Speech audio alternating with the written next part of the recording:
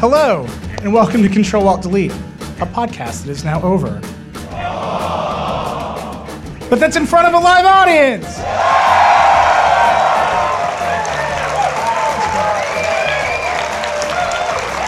I am Nilay Patel. I'm the editor-in-chief of The Verge, and I'm joined, as always, by my friend, Verge executive editor, Recode editor-at-large, the Waltercation himself, Walter S. Mossberg.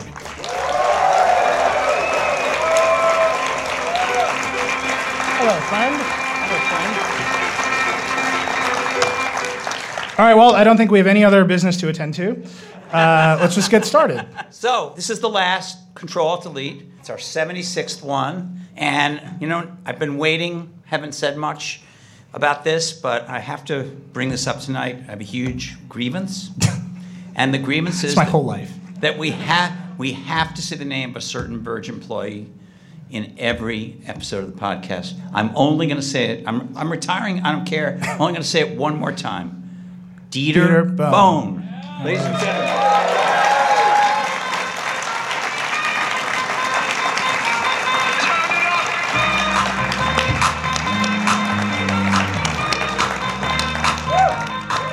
Can I say this before we came on? That's my song. When I think of Dieter, I think of the song that plays over a drone shot of spring break with someone just yelling, "Turn it up!" Because that's what Dieter's like every day. Body shots. Every morning before work. All right, let's do this podcast. We've had enough famous billionaires telling Walt how great he is. So on the last show, we talked big ideas, future of computing, soaring pronouncements to the industry. That's because you finally gave me enough time to write a decent column. I gave you 3 fucking weeks, man. But since then, there's been the Code Conference. It was your last Code Conference. You founded the Code Conference in D. You had a bunch of people on stage talking to you, to Andy Rubin talking about his new phone, Ambient OS. Right. Well named after your column about the future of ambient computing. And then we had WWDC, and both of you were there. I think it's Go, but both of you were there, and we saw a bunch of Apple's vision for what's coming next. Right. So I want to not do too deep in the weeds on the actual news, because I'm pretty sure everybody here saw it. But I want to talk about those things in the context of bigger stuff. Right. So you were at WWDC. Tell me what you saw. Well, this year I think Apple was intent on sending several. They were always intent on sending messages. Yeah. But I think they were super strong. I think Dieter would agree with this on sending a handful of particular messages. One was reassuring all the Mac users, particularly the Pro users, that although they had kind of maybe screwed up a little on the MacBook Pro and on not, revising the Mac Pro for years. Like a lot. That they were... SD card reader. That they were doing...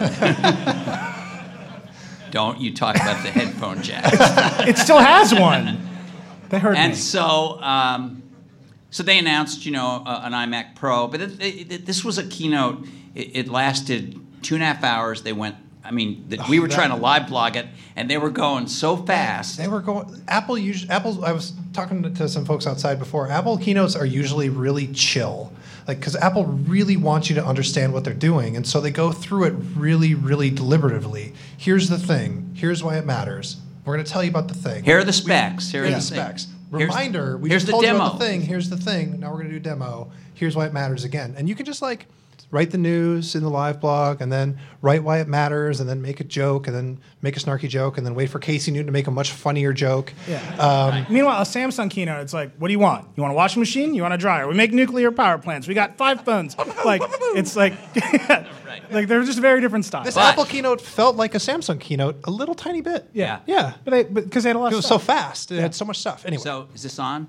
Yeah. Yeah. Okay, good. I think it's on. So, I don't know. It's an audio it's a show. Samsung mic. I can't tell. Back off, man. It's going to any minute now. Yeah, it's going to... So they were racing through the first part of this keynote, and then they really devoted a lot to the Mac because they had that was one of their missions, was to say, hey, we're still make Macs. We've got the memo. We're gonna make them faster, better. We're doing this iMac Pro, and the specs on it were just insane. So that was one thing. The other thing was they continue to be on, and this is Tim Cook is personally extremely invested in this. They're still on this big crusade to make the iPad a true productivity device, not unlike what Microsoft is doing, except in a really a different way. With really, I mean, I would go so far as to say that if they were to succeed at this, it's really the replacement of the graphical user interface ultimately. Now, they may not ever succeed in it. Don't give me the no yet. I know they're not going to totally replace it, but the more tasks during a day that people do on the multi-touch interface, whether it's theirs or somebody else's, only they kind of have a lead on that on tablets right now. Sales are down, but they have a lead in the number of apps and developers. I think if it succeeds, one day it will be looked upon as the transition to the next UX. But so they spent time on that. I think, however, probably historically, looking back on that keynote, the most interesting thing was the announcement of ARKit. Not the HomePod? No, not the HomePod. Although we should talk about that. ARKit is a foundational thing they've done to allow hundreds of millions of iOS devices to run augmented reality.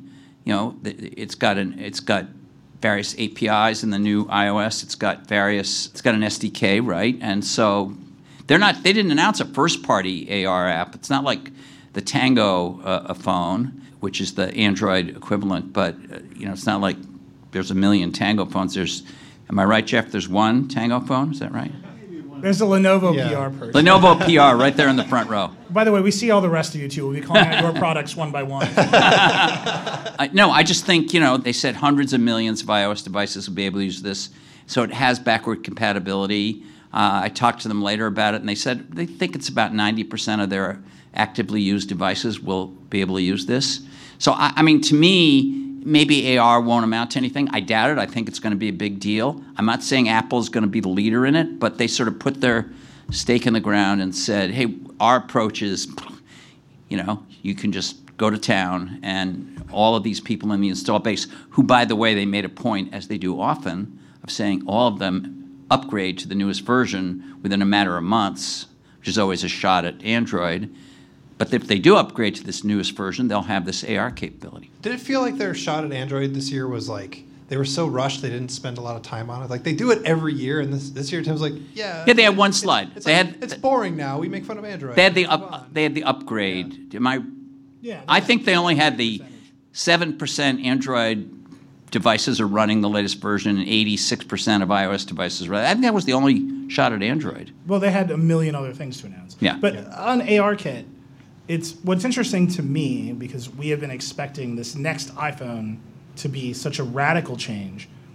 ARKit on the existing iPhone and the iPad that they demoed it on is very good. Very good. Just using the camera on the phone.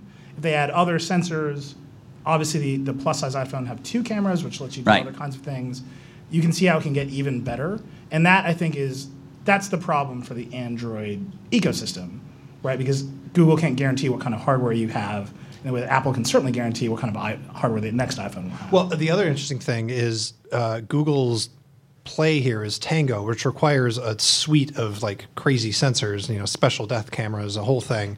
Apple has pulled depth cameras? Depth, not death, but maybe. Google's like, we're just fucking evil now. Yeah. Well, just continue. Sorry.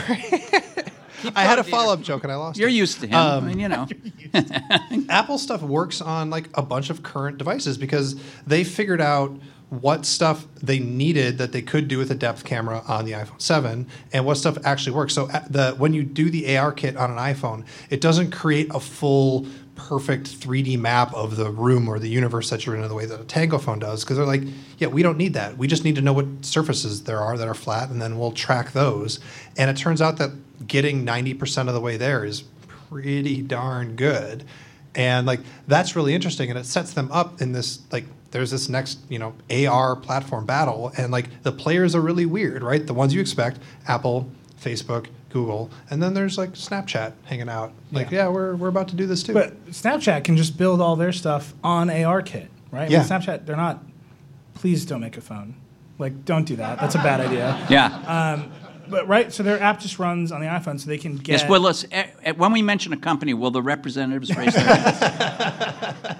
Right, but they're just going to keep putting an app on the phone. Yeah. So they get the value out of this. That helps Snapchat. Right, and I think in a very specific way. And I think before, I'm sorry. No, I was going to say, but Snapchat needs also, like, I don't know if the AR kit thing is true for them, because Snapchat is a new company, just IPO'd, right?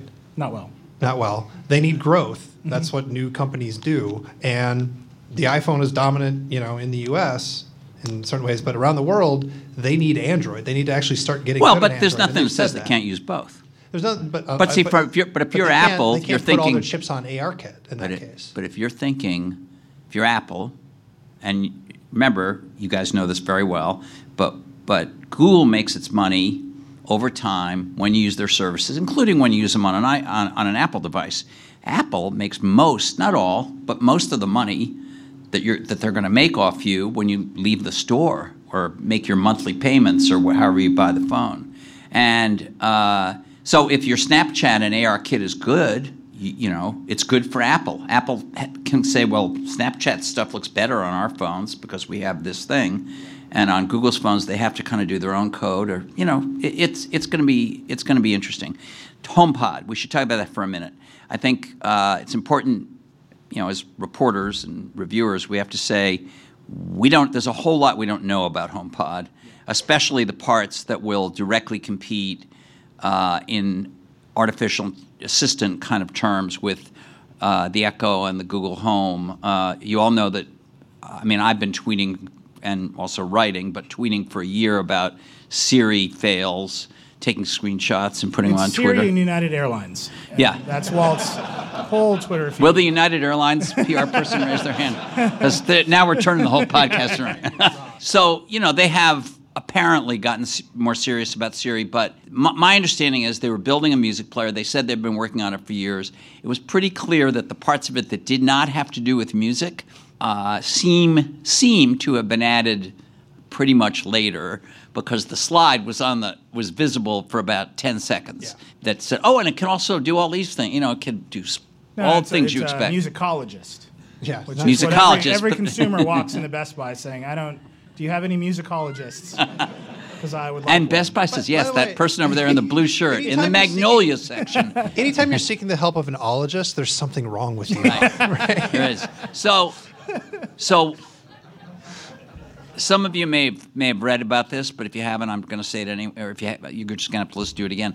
It's Senior Week, Walt. This is the last thing he's doing. So at the event, they took I guess not all the journalists, but a selected group of journalists, broke us into groups of 2 or 3, and we entered this little room they had set up inside the convention center, where they made it sort of a fake little living room, and they had a Sonos Play 3, which is a very good speaker for those who own one know this. I think it's very good. It's not for an audiophile lunatic like you, but for a normal for person. Podcast listeners, I made the move. And they had an Echo, which is a garbage speaker, but you don't expect you don't buy an Echo thing. I'm buying the best speaker in the world. And then they had this HomePod set up, and of course the HomePod literally blew them away. It just sounded fantastic. They went through a series of 4 or 5 songs. They pointed different things out. At one point, they combined 2 HomePods, I think on Hotel California, the acoustic version, and you could hear just what the young people want. Yeah. Spend $700 to get Hotel California rendered as excellently as ever been done. Pretty sure acoustic version. Pretty sure people that want to listen to a perfect rendition of the acoustic version of Hotel California Live is the exact target market that they were originally thinking of for the Could be. HomePod. Yeah, a decade ago. Did you not think it sounded good? We got some claps, by the way. Open Discover Weekly. You expand your mind. I thought the HomePod sounded incredible. I think that whatever it is they're doing on a single speaker to craft the audio and bounce it in different directions is very confusing. Neela and I have had many fights about this. Many nerdy fights. I think that the Alexa sounded like garbage, but the Alexa was playing over Bluetooth instead of directly over Wi-Fi. Or the Echo. Get it right. I'm sorry. No, I'm not. Everybody else calls it Alexa. I can't too. Okay, no. Dead silence in this room. I'm telling you. This room of nerds did not come with you on that. They're like, it's an Echo. I just kept quiet. after I chastised you and waited for the audience. That's fine. Well, my first appearance on Control Delete is going just great. Yeah. No, it is. So, But it sounded good. It sounded good, Eli. But the Sonos sounded weird. Yeah, It I agree. didn't sound And right. I was in a different session than you. And in our session, which had the great John Pachkowski there, used to be a colleague of mine, now is at BuzzFeed. We were both looking at each other, and we actually both several times asked the Apple people, "Are you?" Because they were saying, "Well, we took it out of the box, we tuned it. You know how Sonos has a tuning system on your phone, and they said, "Oh, we level set everything. It's all And we're like, It doesn't sound like our Sonos's." So the big question with HomePod is not, I'm sure it sounds great, right? I mean, it has better speaker stuff in it than the other speakers of its class. Whether or not you think it sounds better than various Sonos things is a matter of taste. Yeah. But I'm sure it is good, Yeah. at the high end of good. The real question is, how does it compete with the Amazon Echo and Alexa family of products? How does it compete with I have zero information on that Right, 'cause because they're not they didn't there. show it. It isn't ready. Yeah. Those parts of it, I suspect, are not ready. Right, and so if they're expecting to fill in with, well, it also has Siri, and you can just talk to Siri, that means your expectations are immediately low. Right. Because right now people are buying Amazon products and talking to them in their homes instead of talking to Siri on their phone, right? Or they're buying the Google Home and talking to that instead of Siri on their phone. So why would you buy this other thing? And there's just, as far as I can tell, no information. No about information. that. But I will say two things, because I think you put it really well. I think one reason they don't talk to Siri on their phone is that it has disappointed them lots over the years. But the other reason is there is something to be said, and we've talked about this on this podcast and the Vergecast many times, the idea of it being ambient in the home. It's not fully ambient because there's a device there, but still it's kind of ambient. You can talk to it. Is a different use case. It's a different experience, and it's very engaging once you start doing it, as long as you believe it's not listening all the time, and really it's not listening until the wake word is said. But that's the same as everybody else. Yeah, right. No, wait. So I think that despite that experience, which has made people want to talk to the Echo, I don't know anything about the sales of Google Home. I have a vague idea about the sales of the Echo just because of what analysts have been saying, and I guess I haven't read anything about the Google Home sales.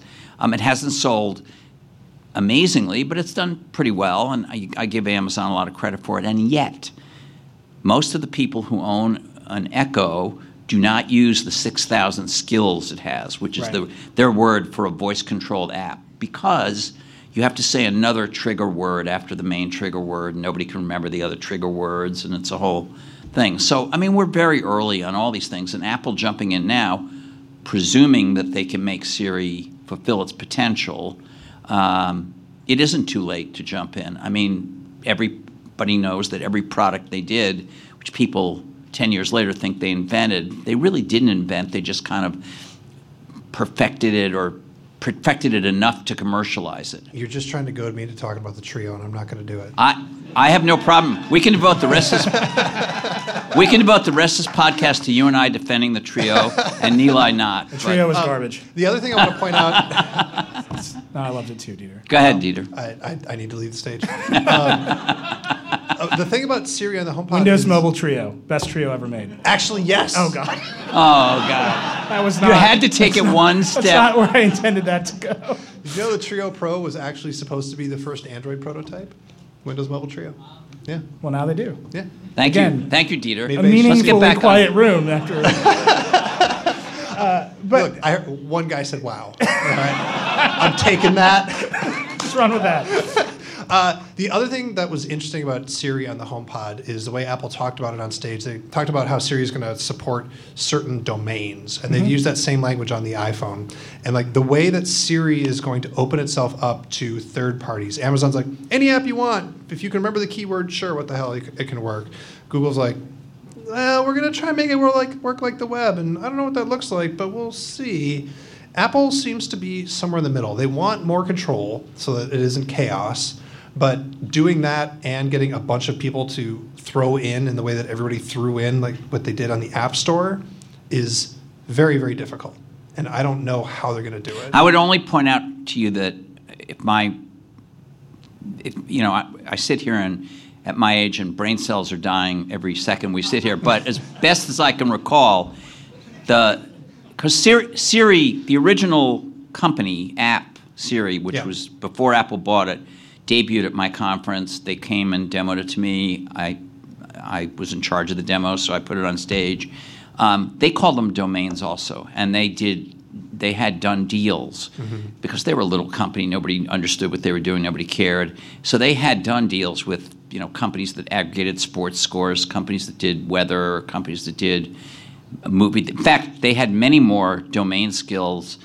Apple actually got rid of a bunch of them, and I suspect I don't know the history, but I think part of it might have even been legal. I'm not sure.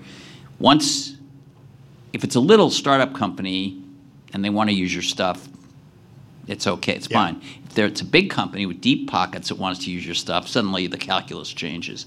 But I think their use of the word domain is not unlike skills for Alexa. But I want to talk about the Google version compared to the Apple version. Because I think I'm just speaking for you all. We are probably familiar with how the Alexa Don't let him works, speak right? for you. You download the Alexa app, you go through the skills, you add the skills. You do it on say an the Echo, keywords. not on an Alexa. Alexa's just a... So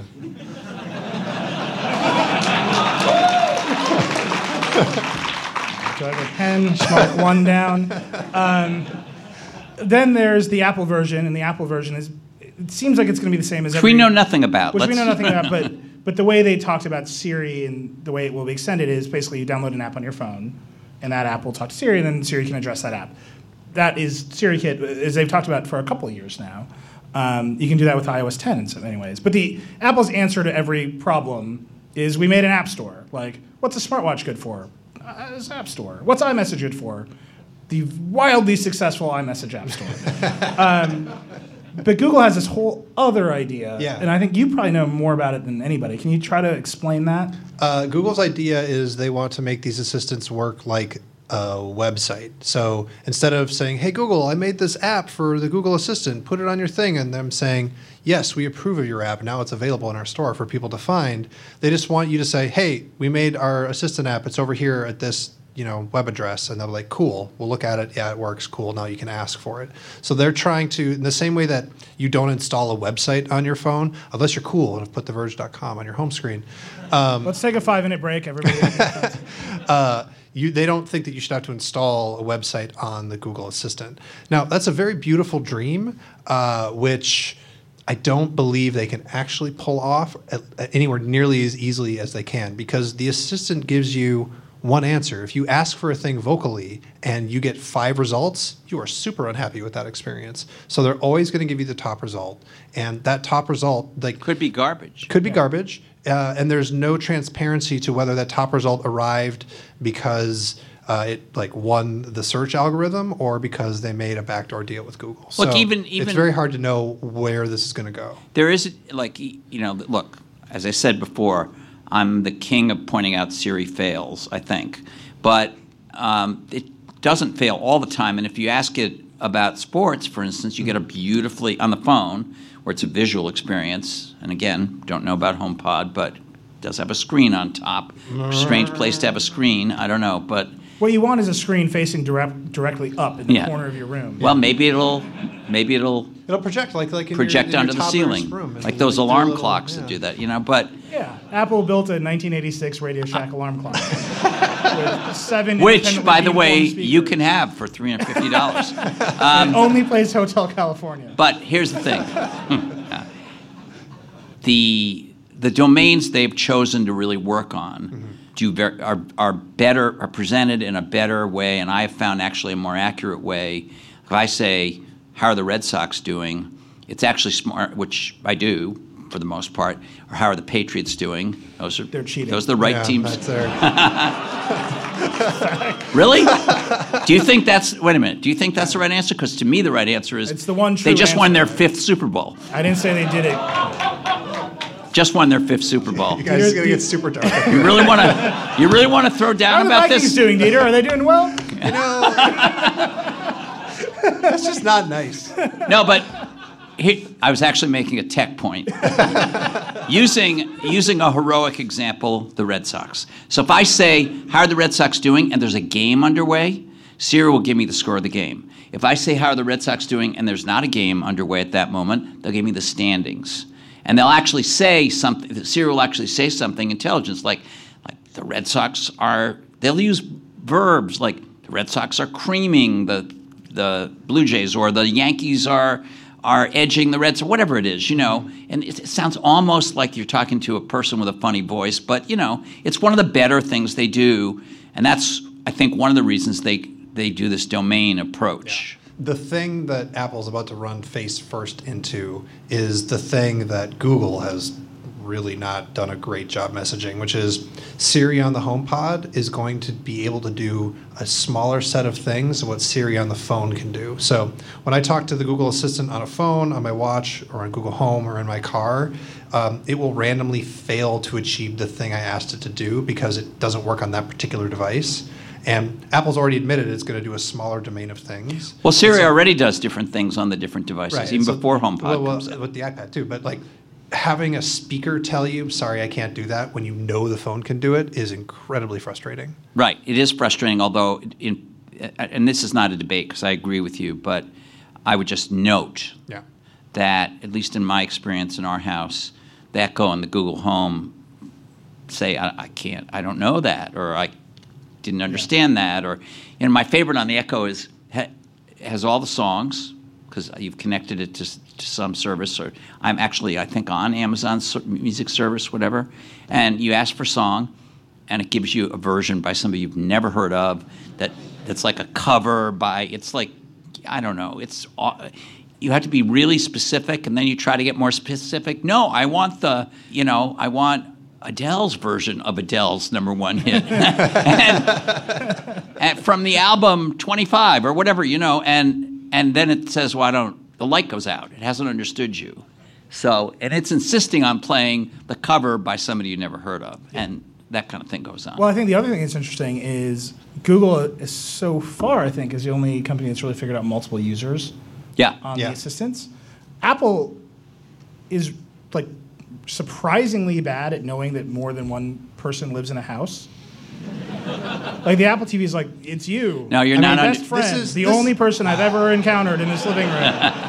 You're misunderstanding. They want multiple Apple TVs sold into the house. Yeah. There's yours, there's Becky's, there's your neighbors, which you have just in case they come over. Steve, it's you. I bought this for you. Right. But I think that's another HomePod question, right? They haven't really solved multiple users. So we're spending all this time talking about something we really have admitted 6 times we don't know too much about. Yeah. But except what we know, what Dieter and I know, is that under certain controlled circumstances, it sounds amazingly good. Yeah. That's all I can tell you. And it has, you can touch the top of it to change the volume. So I know this. So zoom out for me a while. So you see the big future of ambient computing. You see all these little Apple moves. You see iOS 11 turning the iPad into something that looks more like a computer.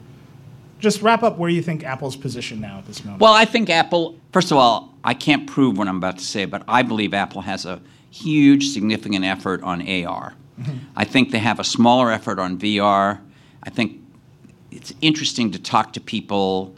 I was just talking to somebody who knows a lot about it outside in the reception. I think there is a changing perception about VR and AR. Everybody thinks both of them are going to be significant, but I think people think AR is going to be the more broadly adopted thing, both for consumers and for enterprise and verticals. Obviously, VR will also have roles in both those domains, to use the term, but Apple has a small VR effort. They did do a VR demo on the iMac Pro, or no, it was just the regular new iMac, which is also beefed up.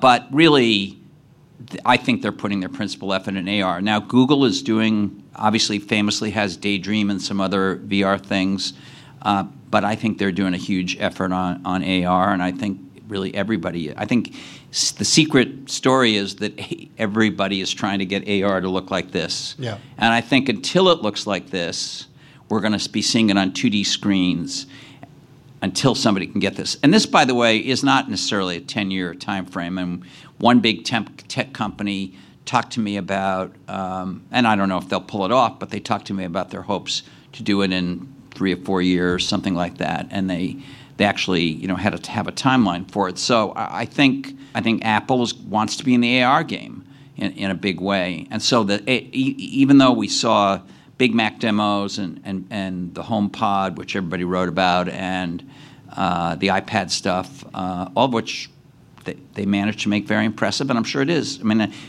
you got a chance, I got a chance, our colleagues got a chance to hold those iPads. They're very nice, and I said iPod, didn't I? But I meant iPad. I mean, the specs on the iPad are better than on a lot of laptops. The specs on the new iPad Pros just feel like Apple's just showing off. Like there's literally nobody on the planet that is within 3 years of producing like a pure tablet experience, except maybe the Surface, which is sort of a different category. And Apple's like, yeah, well, we made it better because we had nothing else to do. Right.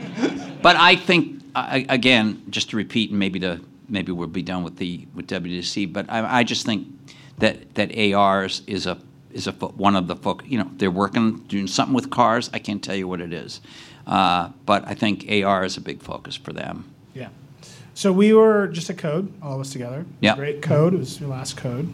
Peter. You just assume they all know what it is. The code, Kafka knows what it is. It's a room full of billionaires. Just like this room. Yeah, exactly. Do you want to tell them? Same ticket price. There's no VIP reception, though. So you got to pay for your own booze. Kara and I killed that.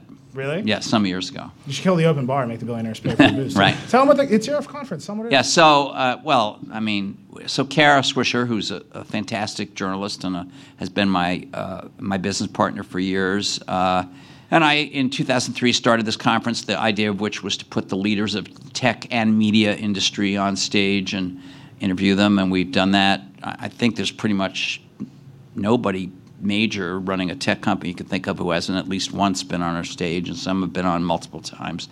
And we now call it the Code Conference, and it just finished, and these guys were there, and you'd be amazed at the budget they have for tickets. I mean, it's just like incredible.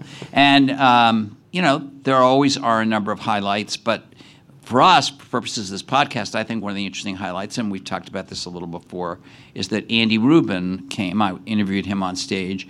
He, as you know, is the guy who invented Android and then sold it to Google and then ran it at Google for its most, kind of its launch and then follow-on period for about, 10 years, I think. Long time, yeah.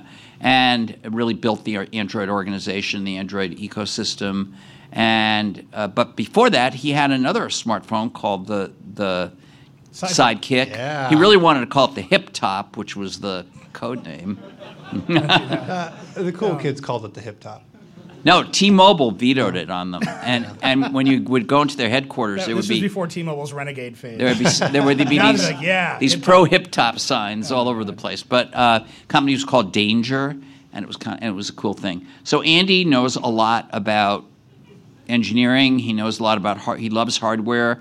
He has a company that's kind of an incubator for other hardware companies, and then part of it he explained on stage is a studio where I guess they fiddle with their own things. He loves robots. He has some robotic stuff that we didn't talk too much about. And we didn't talk too much about it because they announced the day of his interview that they were bringing out a phone and a home device like the ones we've been maybe not, like maybe better, who knows, they're talking about. And it's this Ambient OS you mentioned. And, the phone is, well, Dieter, what did you think of the phone? Yeah, by the way, these are, I think, the only two people who don't work at that company who've played with them. Yeah. Right.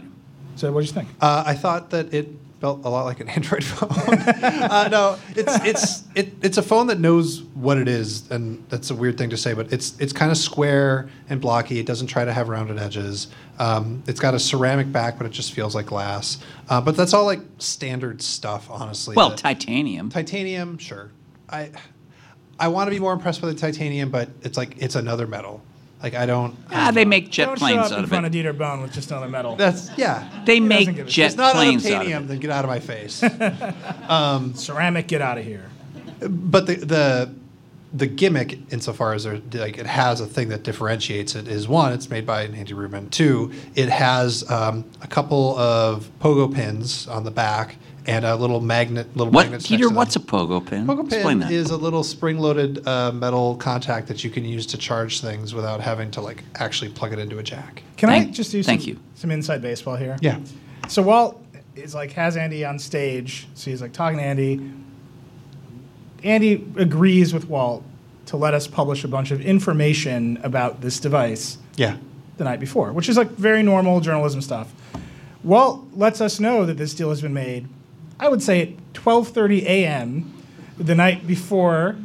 Dieter and I are sitting in the bar. Well, at and the embargo resort. is 3 a.m. And the Yeah. embargo is 3 a.m. We're sitting in the bar Pacific at the time, resort yeah. with like the C-suite of our company, like drinking whiskey, and we get a call from Walt, and he's like, "Get to work." So Dieter and I, this is a true story. So we did. So Dieter and I like truck. Yeah, it but you back understand, to I our- called you 5 minutes after I hung up from Andy. Yeah, I'm sure. It's not like I was like, And you I'll watch a understand- TV you show and then I'll understand call him. 5 minutes after that. So Dieter and I are furiously blogging, and we're drinking, and we just keep saying the He words. said drinking, if you're wondering.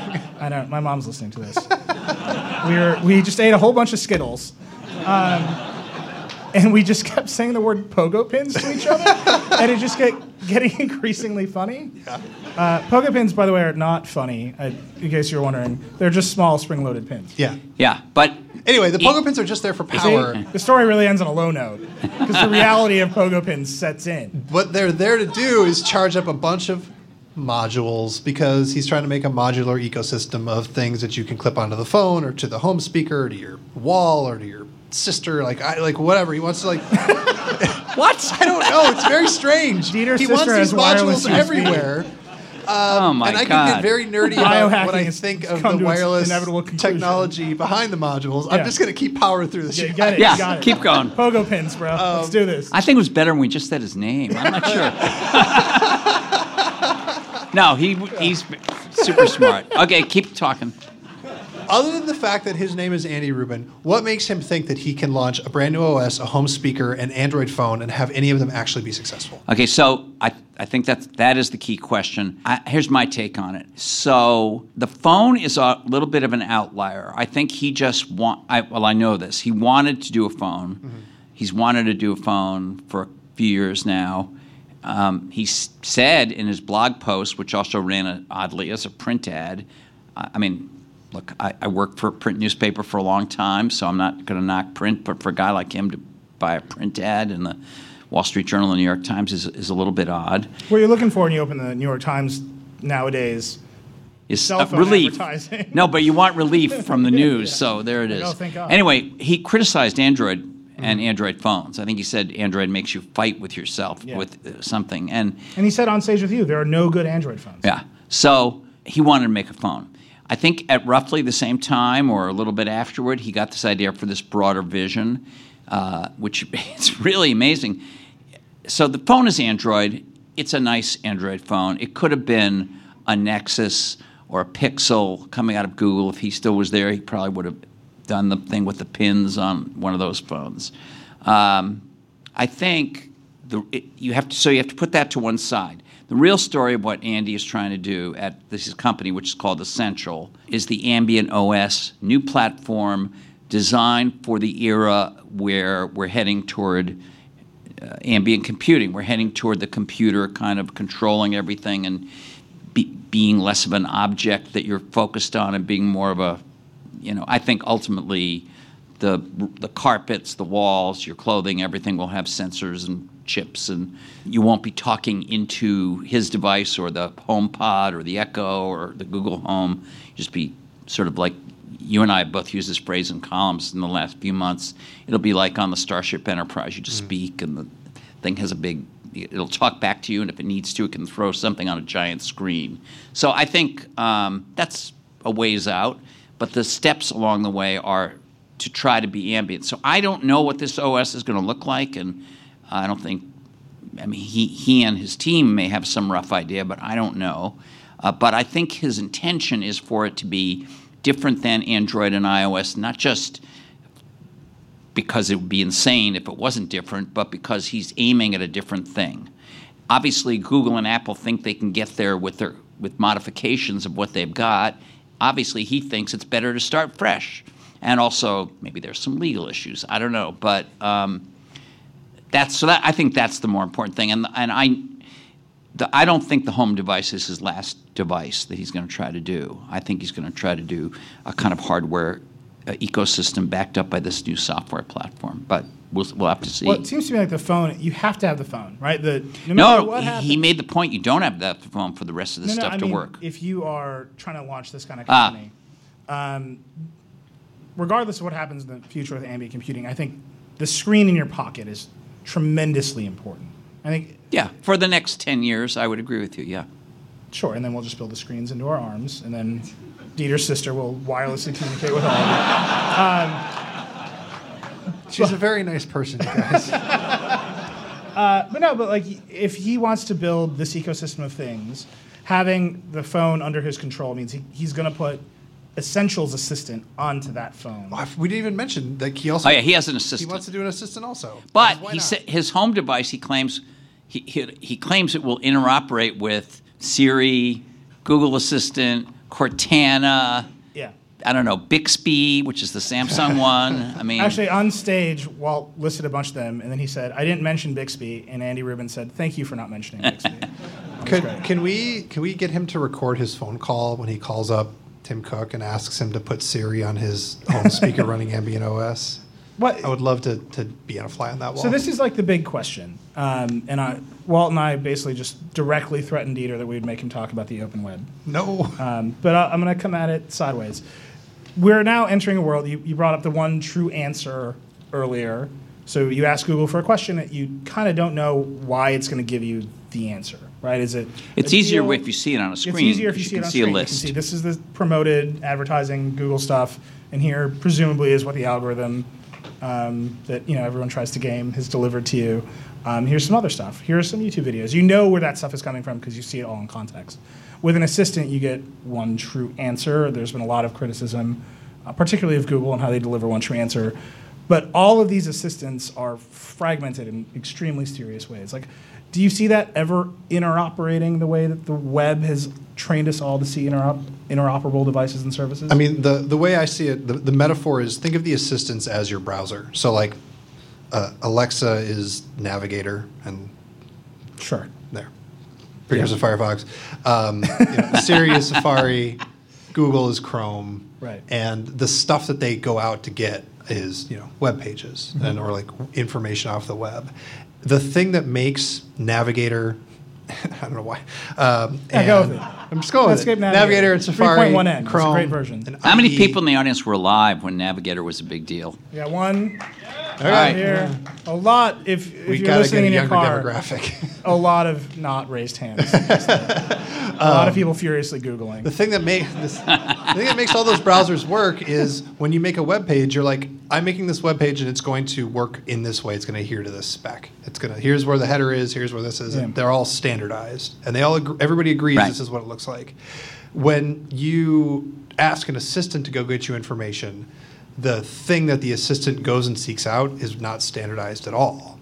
And the big question I have for Apple and Google and Amazon and Microsoft and Essential and who else is making an assistant? Samsung. Our favorite robot dog. Oh, man. It sounds like a dog with shoes. Just none of them, so far as I can tell, are talking to each other about how this assistant should interoperate with apps or with information on the web or anything else. They're all just racing to build the best algorithm for their assistants to figure this stuff out on their own. And build deals on the back end to make all of their assistants get you the information.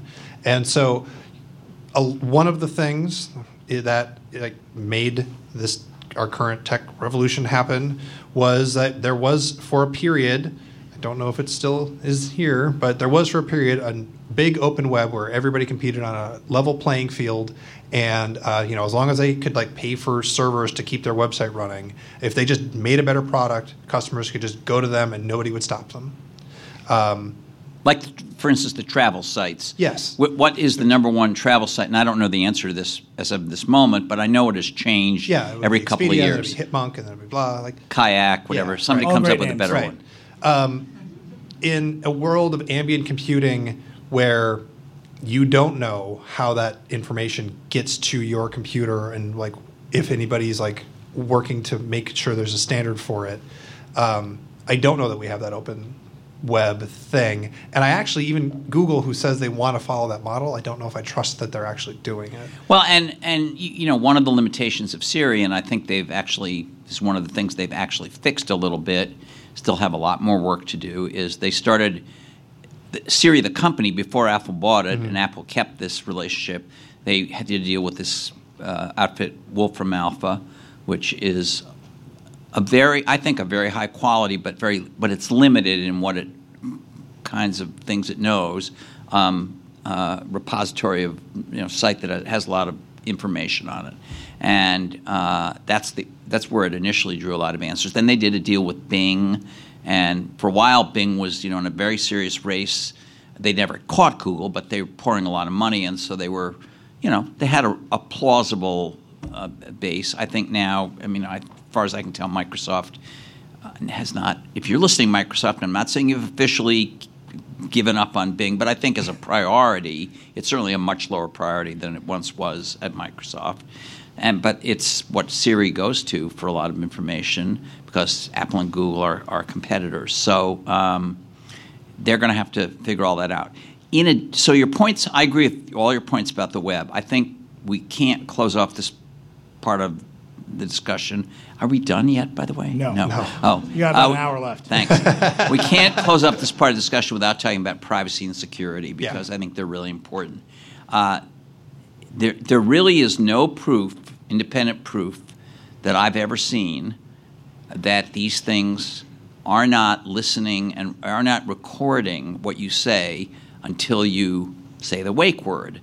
They all say, don't worry, even though this is set up in your bedroom or your kitchen or wherever. And Amazon's putting cameras on them, yeah. Yeah. The Amazon has one that is called the Echo Show that they actually want you to use in your bedroom because it can show whether you look good. The look is the camera.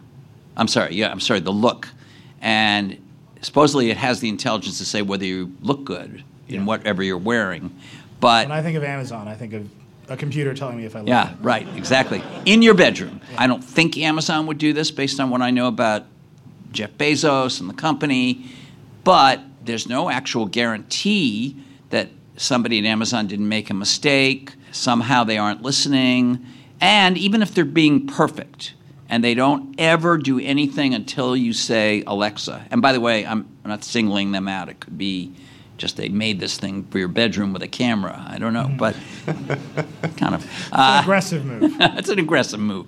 But the others will have the same issue. So the other problem is hacking. What's to stop someone, even if all these companies are doing exactly what they say and they're being really scrupulous about it, what is to stop somebody from hacking into either the servers or somehow into the devices There's also government. Right? It's not just hacking, because there's also governments like.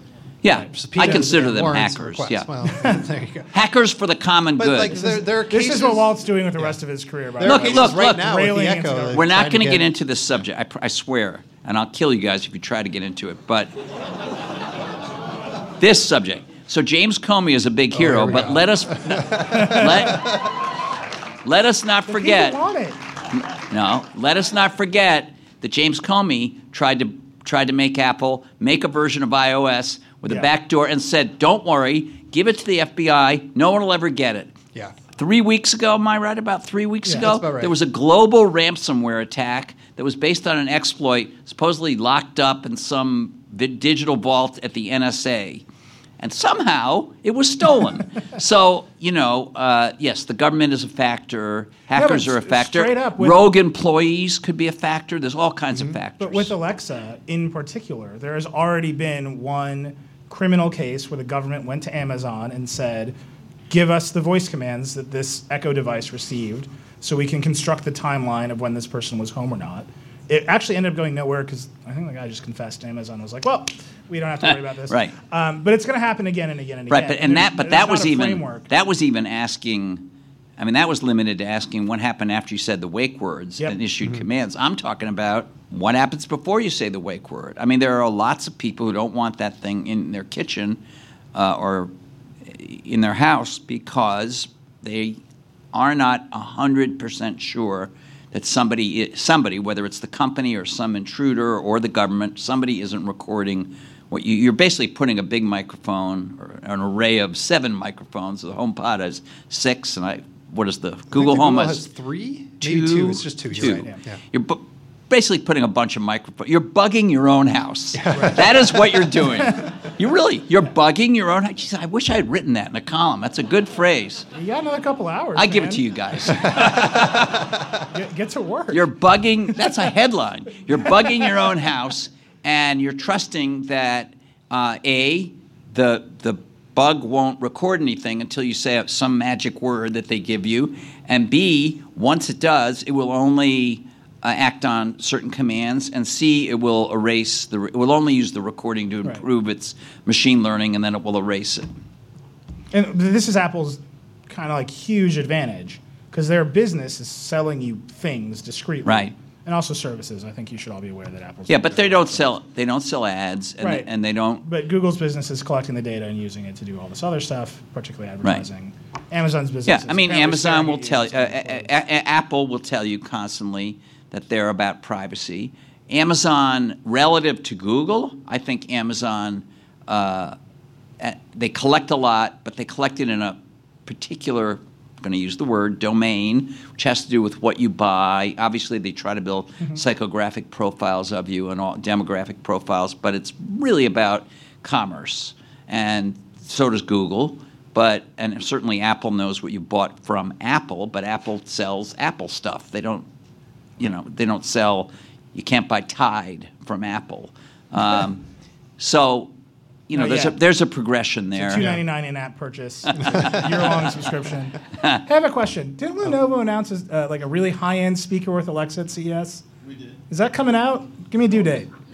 When? How much does it cost? Trying to break some news here on the stage. Yeah. It's not working. Well, those of you who are not journalists, first of all, congratulations. But secondly, that exchange with one of the best and most honest PR people I know is what happens. That's our life. When is that coming out? Soon. All right, so we got a few minutes left before we take questions. We always do State of the State. I think we did State of the State in the last show. We talked to big companies. But give these people, the listeners, some advice. How should they start thinking about these companies? What should they expect from these companies? These companies are asking for our money, our time, our attention, our data in different ways. Explain, what's your view of what we should be asking for in return, and what is too far? So, first of all, we've been mostly talking about and we really haven't talked much at all about Facebook, which, by the way, now has a hardware lab. Can raise your hand if you love Facebook? Raise your hand if you, one person. Raise your hand if you love Instagram. It's like, yeah. Okay. Right? I think this is Facebook's biggest problem. I was talking about it a lot. Raise your hand if you love Apple. Wow. Raise your hand if you love Microsoft. That was a lot of hands. Not but love. This is love. More than 5. A lot of hesitant. It's okay. It's all right. It's That's fine. There's no. It's fine. No judgment. Pretend you're in your therapist's office. It's just no judgment. It's just us, guys. Raise your hand if you love Google. Wow. All right. Fewer hands than Apple, but more vocal. But I think your Facebook point is well taken. And what I was about to say is, in addition to everything they do, including owning Instagram, as you pointed out, owning WhatsApp, owning Oculus, which is a hardware company and a software company with a fabulous app store, as I understand it. Do you have to do this disclosure now? I have to disclose that my wife, who's in the audience, works for Oculus's app store. It's my favorite app store. And I can now disclose that after I retire, I'm becoming their national spokesman for the Oculus App Store because I am the demographic they want people to associate with. But Facebook does have this thing called Building 8. They hired this really smart woman who primarily is a hardware engineer and used to run DARPA, the secret research agency at the Pentagon. She's really smart and really terrific to interview. Her name is Regina Dugan, and she's running a thing called Building 8, and I don't know what they're doing, except what did she say? They're going to eventually figure out, or they're working on trying to figure out how you can type with your brain and some other stuff. You can hear with your skin, I think was the other one. Hear with your skin, yeah. Just pick a body part All right, and then so, an idea. And then so to answer, yeah, thanks. Thanks for putting that in my head.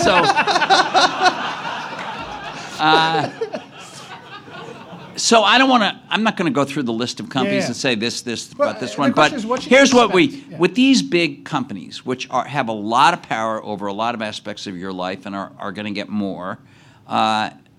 I think we need to expect a very high level of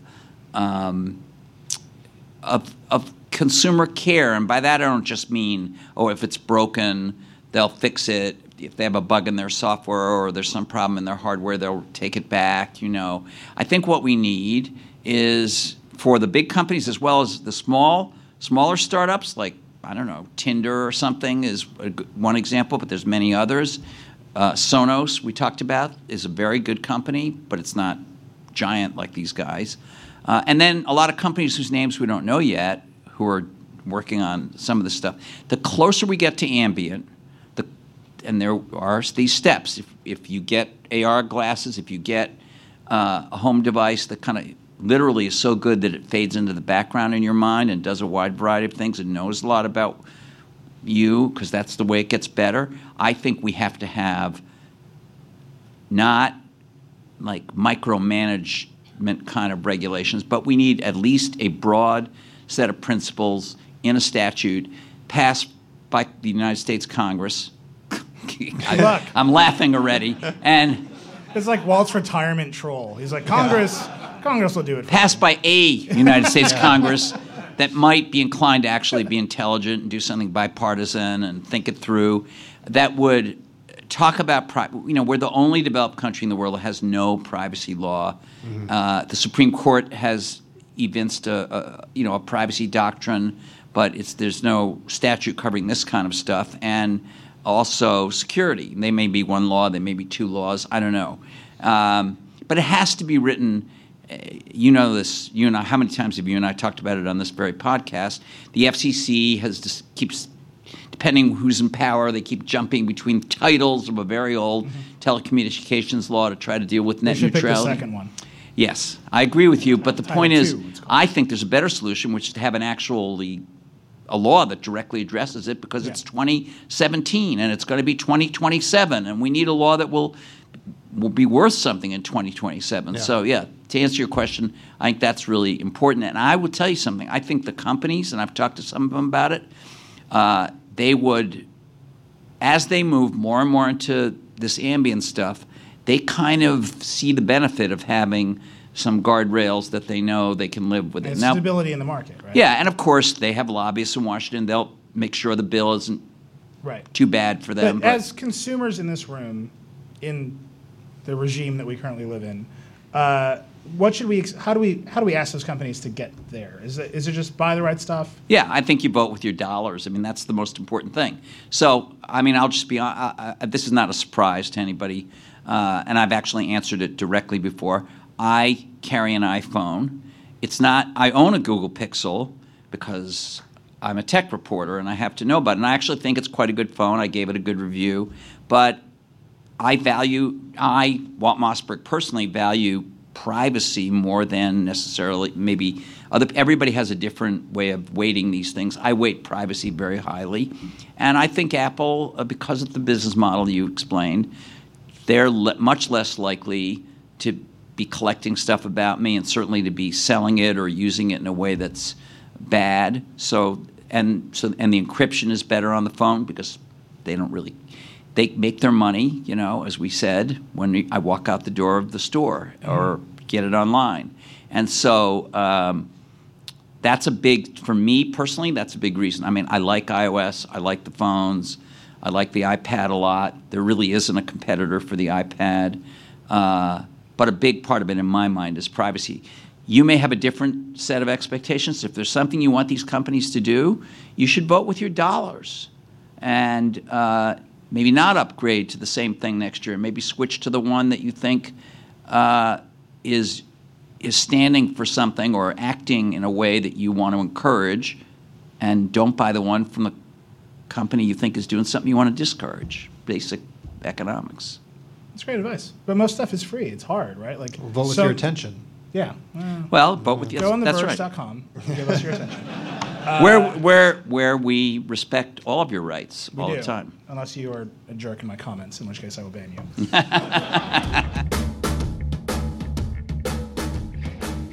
What's the secret of Welcome Guy? The art of shaving. Founded in New York in 1996, The Art of Shaving has been helping guys look their best for over 20 years.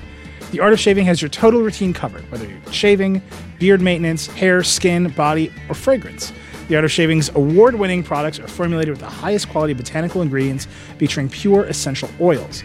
The 4 elements of the perfect shave have been created to deliver smooth results every day.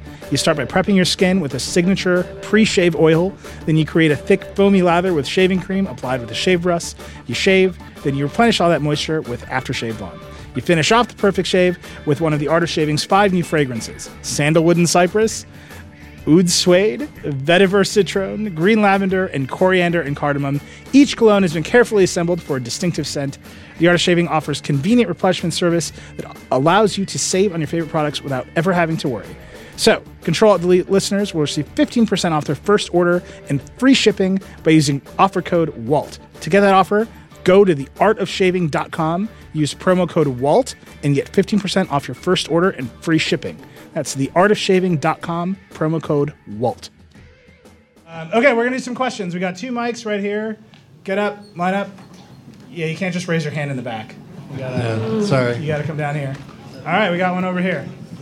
Wow, there's just a lot happening. If you're listening on... Yeah, there's lots of people that want to ask falling questions. over the stage. It is the Thunderdome in here. Folks, we're not here all night, but we'll take as many as All we right, can. well, let's start over here.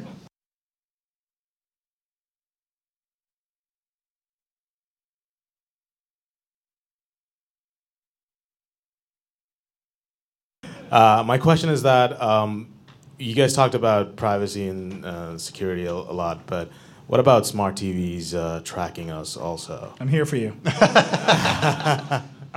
It's like really pervasive, right? I mean, they actually install the tracking at the display driver level. Mm-hmm. So before it ever comes onto your screen, they're analyzing the picture on your screen. They know if you're playing a video game, they know what video game you're playing.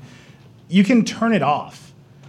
And I think it's becoming more and more important for us to explain how to turn it off. And it's becoming more and more important for the people who review TVs to say, don't buy this one because it aggressively tracks you.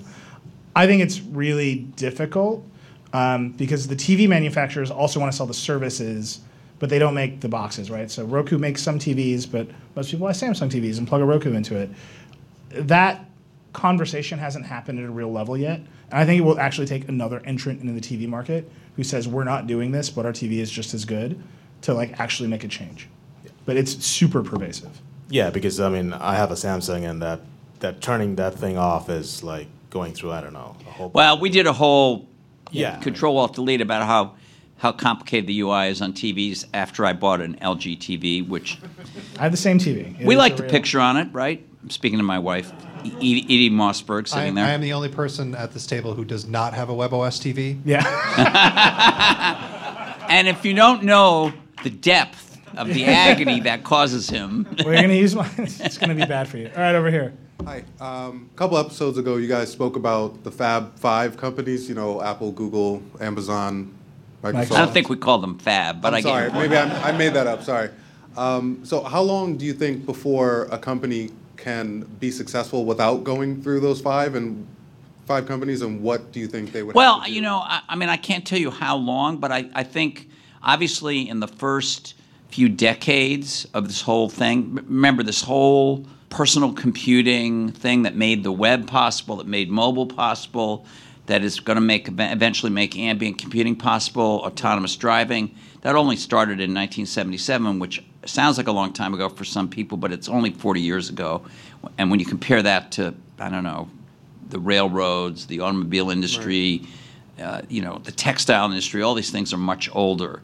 So I think these weren't always the 5 big companies, and they may not always be the 5 big companies. There could be something that pops up that we don't know that gets into one of the leadership positions, and one of these or 2 of these guys may drop away.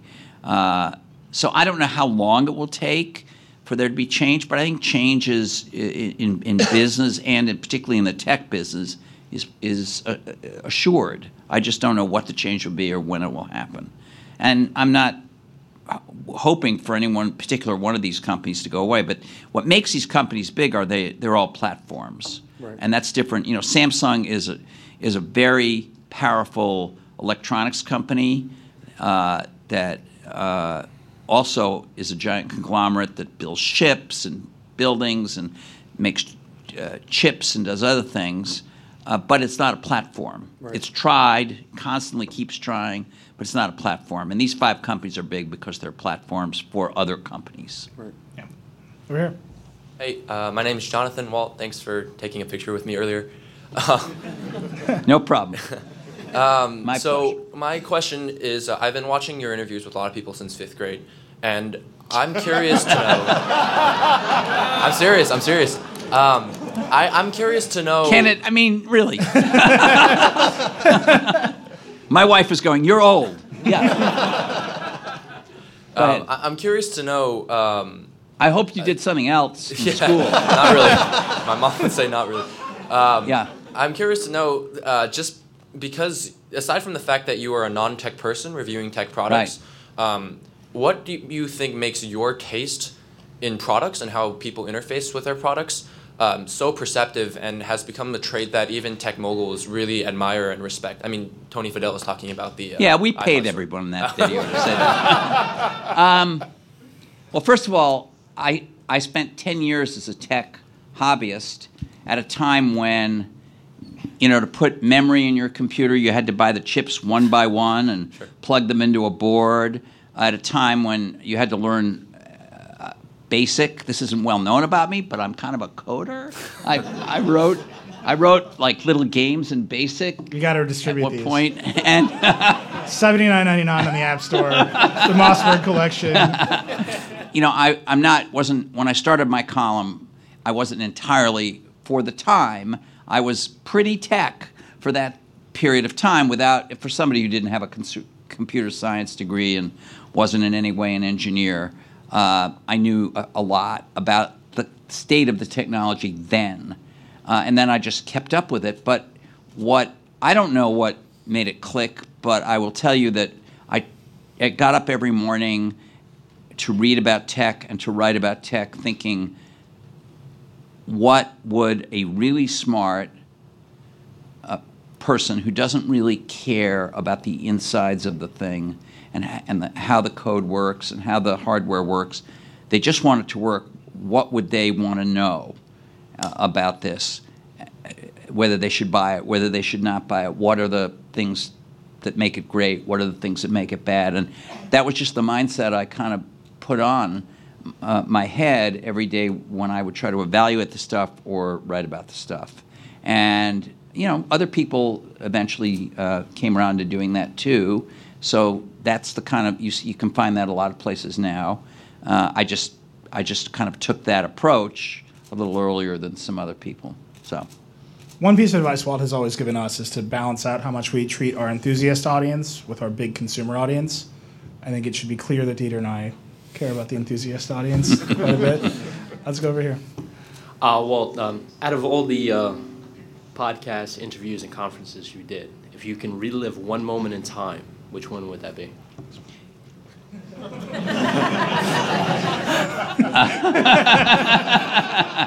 Yes, Dieter and Eli. I would like to be redoing this one like Groundhog Day again and again. No, I mean, look, if you're talking about the onstage interviews and TV things and that kind of stuff. You know, the highlight was obviously getting the two people who you could arguably make the case made the computer revolution, the personal computer revolution happen. There were many other people who also did, and what you don't know when we got Gates and Jobs together on stage is that we called out in the audience 4 or 5 other big pioneers who were not in that interview but who were around at the time. But getting them on stage was probably the highlight on stage thing.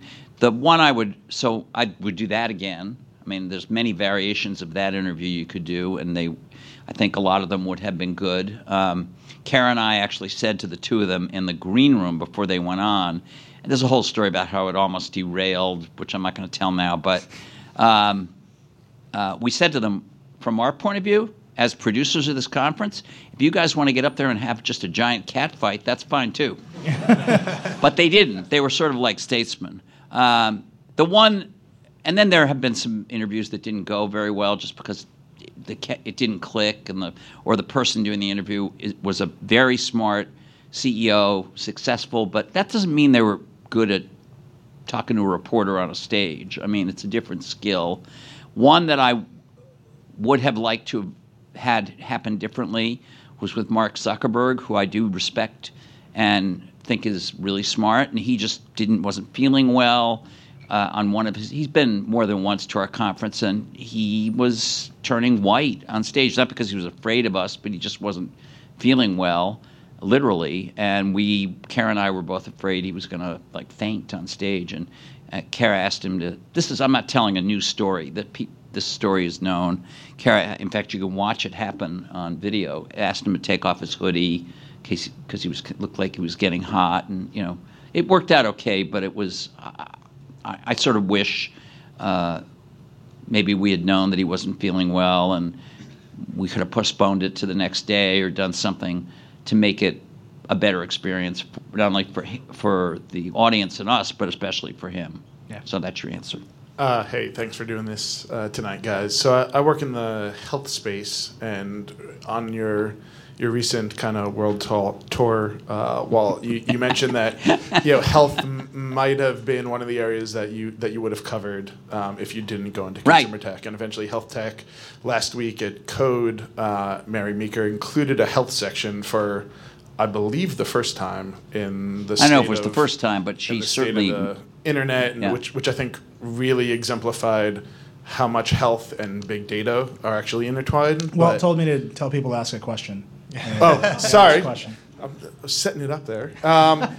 Yeah. But so where do you see the kind of health tech space today, and what do you think are its challenge or what the biggest opportunity that? Well, look, I have not written a ton about it, but partly I'll be really honest with you. Over the years, I've had briefings with companies that are doing interesting things in health, and I've typically kind of shied away from doing a review where I recommended or didn't recommend something because I didn't feel that I had any medical qualifications, and the last thing I wanted to do was to give people what could be construed as medical advice.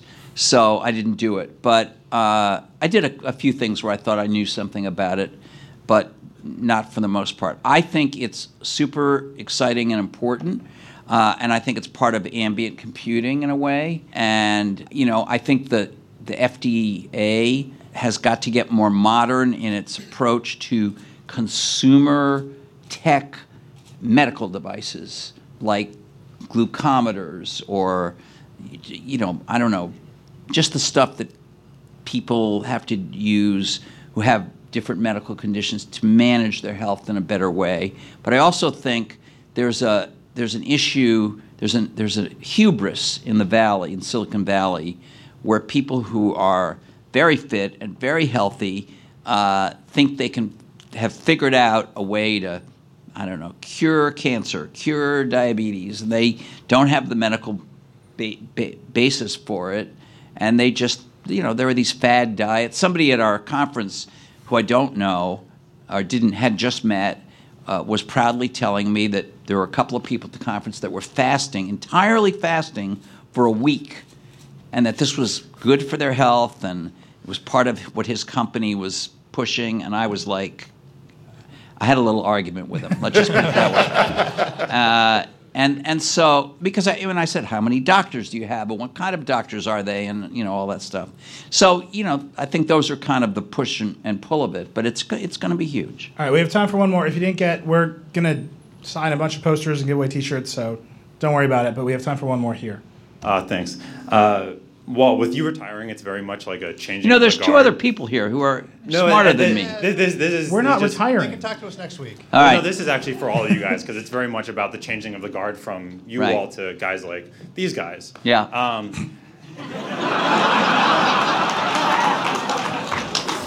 I like them okay. But anyways, so I really want to know what you guys think about what the future of technology journalism looks like, because you guys spend a lot of time talking about it. We should all talk about it. And Nilay and Dieter actually think about it more than I do because, hell, I'm leaving. But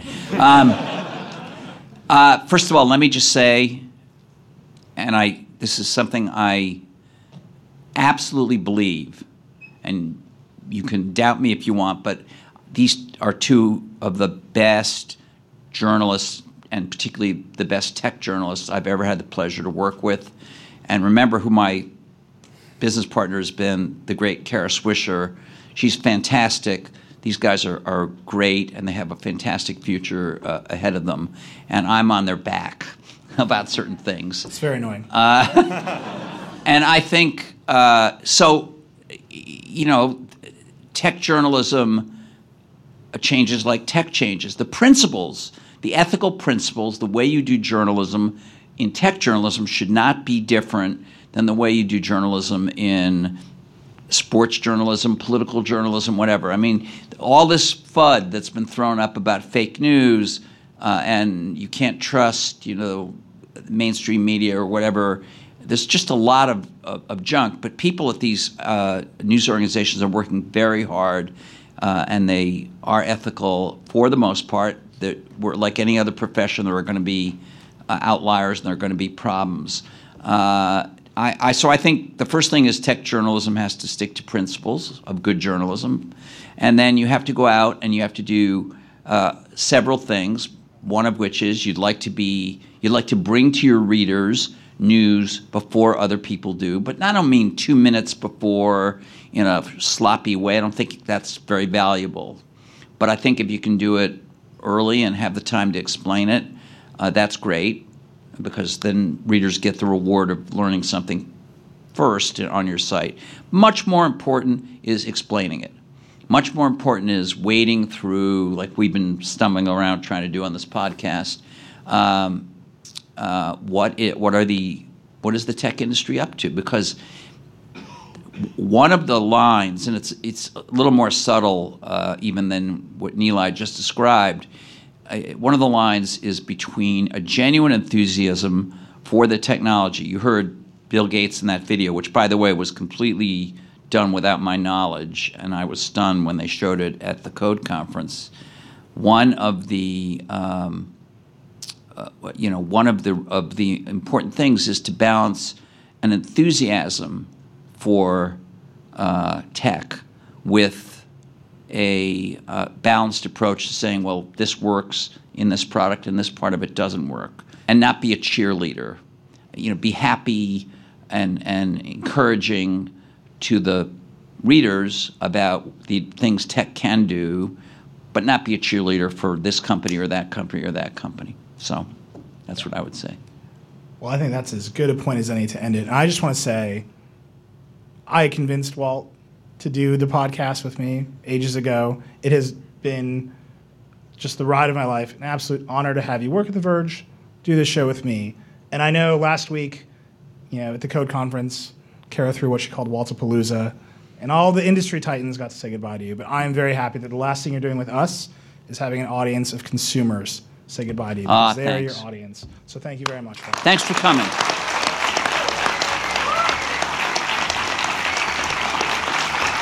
All right, let's go get some free T-shirts.